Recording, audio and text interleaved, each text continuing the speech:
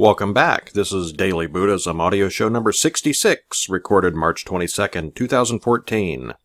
My name is Brian Schell, and I'm your host for the show.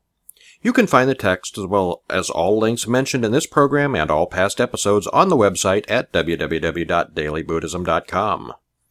Couple announcements. I'd like to start answering more of your questions, so be sure to ask. Send in your questions pertaining to Buddhism and beginners or anything even remotely related. I'd love to hear from you, and even more importantly, I need to know what you want to hear for future shows. If you're not signed up for the email newsletter, go to dailybuddhism.com and fix that right now. It's free and easier than ever to sign up. Little box in the upper right-hand corner makes it very easy. If you enjoy the podcast on the website, the emails, the tweets, the Facebook posts, and everything else, don't forget to buy the books. My book, The 5-Minute Buddhist, and the sequel, The 5-Minute Buddhist Meditates, are now available on Amazon, Barnes & Noble, iTunes, Kobo, Smashwords, and in paperback pretty much any place. If your local bookstore doesn't have it on the shelf, they can very easily order it for you. If you've already picked up a copy, then don't forget to leave a review on whatever website you bought it from. I'd appreciate your support. And now, let's get on with this week's show.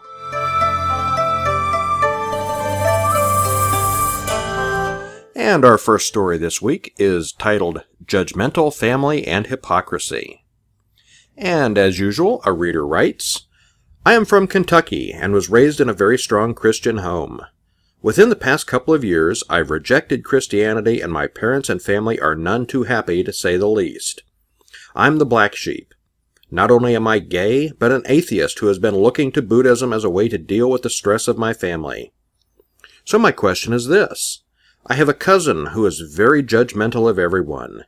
She's one of those Christians who knows she is always right, and it's her duty to tell the rest of the world how wrong we all are. She preaches harshly towards me about going to hell and how wrong I am for being gay. Funny thing is, she has many skeletons in her own closet she wouldn't want anyone to know about. I can honestly say I don't like her. How do I deal with these feelings? I know we'll be seeing each other many times at family functions, but I want to be able to talk to her without my very strong negative feelings for her getting in the way. Any insight would be helpful. And please keep in mind, I really don't like her.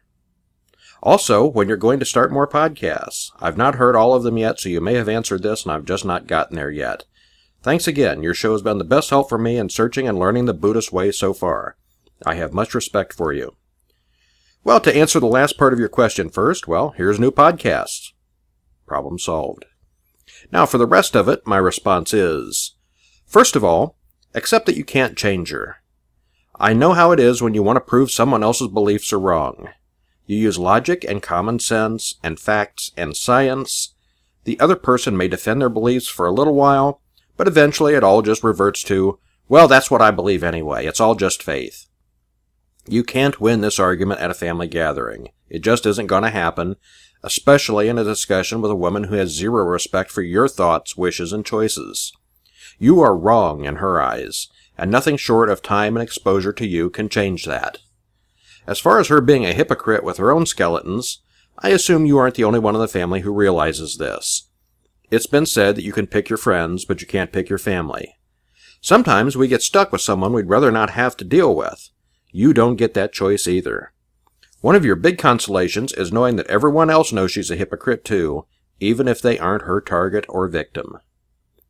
Now, none of the above is especially Buddhist, and I'm sure anyone could have told you that. If you don't like her as much as you say, it would probably just be to everyone's benefit to avoid her. But that's not always going to be possible with family gatherings and the like. Probably the worst problem I see here is that you're holding on to this anger and hate. That's not good. Rather than dwell on this hateful woman's words and attacks, just drop it. Give it no more thought than last Tuesday's weather. A Buddhist wouldn't attach any importance to her words. You realize her words are only words, and that they're impermanent. Let them go right through you or make them slide off. Is she going to change anyone's mind with her ranting, either yours or someone in your family? Probably not. Most of all, don't extend the argument or fight back. She is as impermanent as you are. Don't dwell on the argument. There are some things you cannot change.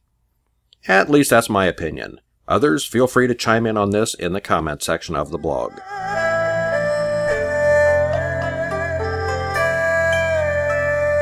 And next up, we have a koan for this week. This one is titled, My Heart Burns Like Fire. Soyen Shaku, the first Zen teacher to come to America, said, My heart burns like fire, but my eyes are as cold as dead ashes. He made the following rules, which he practiced every day of his life. In the morning before dressing, light incense and meditate. Retire at a regular hour. Partake of food at regular intervals. Eat with moderation and never to the point of satisfaction. Receive a guest with the same attitude you have when alone. When alone, maintain the same attitude you have in receiving guests. Watch what you say, and whatever you say, practice it. When an opportunity comes, do not let it pass by, yet always think twice before acting. Do not regret the past. Look to the future. Have the fearless attitude of a hero and the loving heart of a child. Upon retiring, sleep as if you had entered your last sleep. Upon awakening, leave your bed behind you instantly as if you had cast away a pair of old shoes.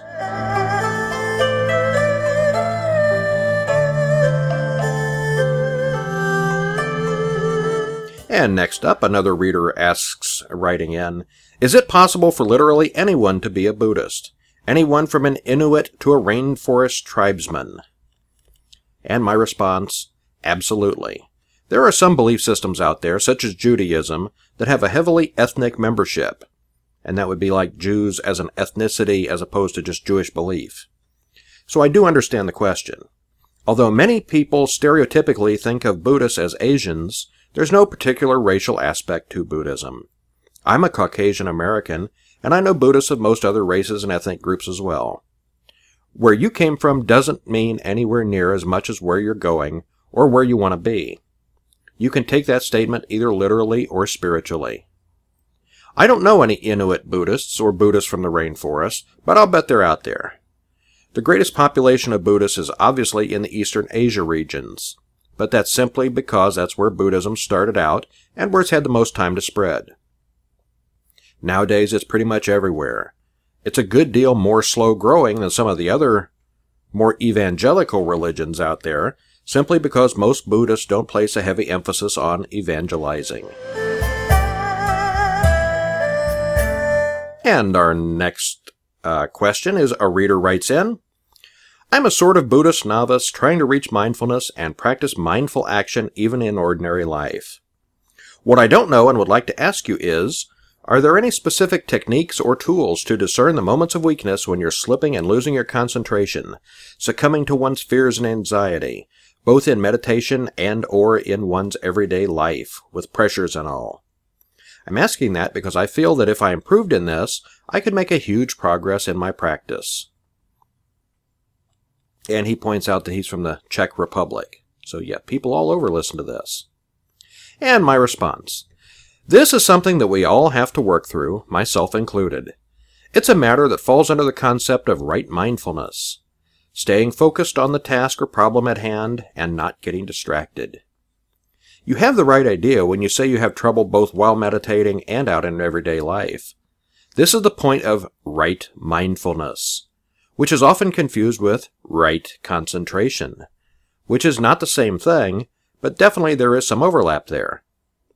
If you can stay on task, keeping yourself focused on the job, you're doing better than many of us. Most of us have great plans to live a Buddhist lifestyle, and then before we even get to work, we've given someone the finger on our drive, or smoked a cigarette on the way to the office. It's easy to forget and be distracted by real-world events.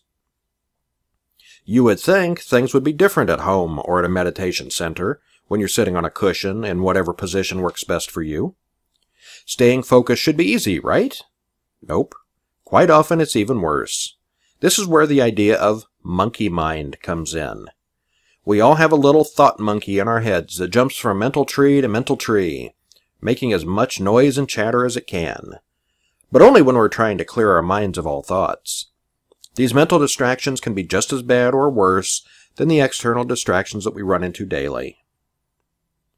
Clearing out these distractions is the goal of all meditators, whether you're meditating on a koan, doing walking meditation, or simply trying to clear your mind. The path to eventual victory is continued practice and knowledge that we all have this problem to some extent. Even the monks who meditate all day, every day, have it. When they feel their minds wandering, they immediately recognize that their minds are wandering and refocus. It sounds a little redundant, but they are mindful of their distractions. This is what you need to watch for and realize when you've wandered. Don't chastise yourself for the monkey attack, but instead just focus and get back to it. Another possible suggestion is to vary your style of meditation. Instead of sitting in the same place, doing the same thing all the time, try some walking meditation, or try doing a mantra. Mix it up a little. When walking or repeating a mantra, your mind is, well, not exactly busy, at least doing something, and this might be enough to make a difference.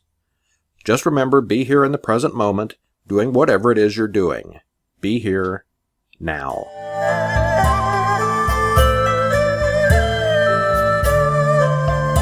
And that's all I have for you this week. The Daily Buddhism runs primarily from your donations, and it's easy to help out.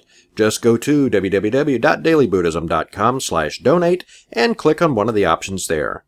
You can donate as little as $1 or as much as you want. Keep in mind that the Daily Buddhism daily email letter is completely free.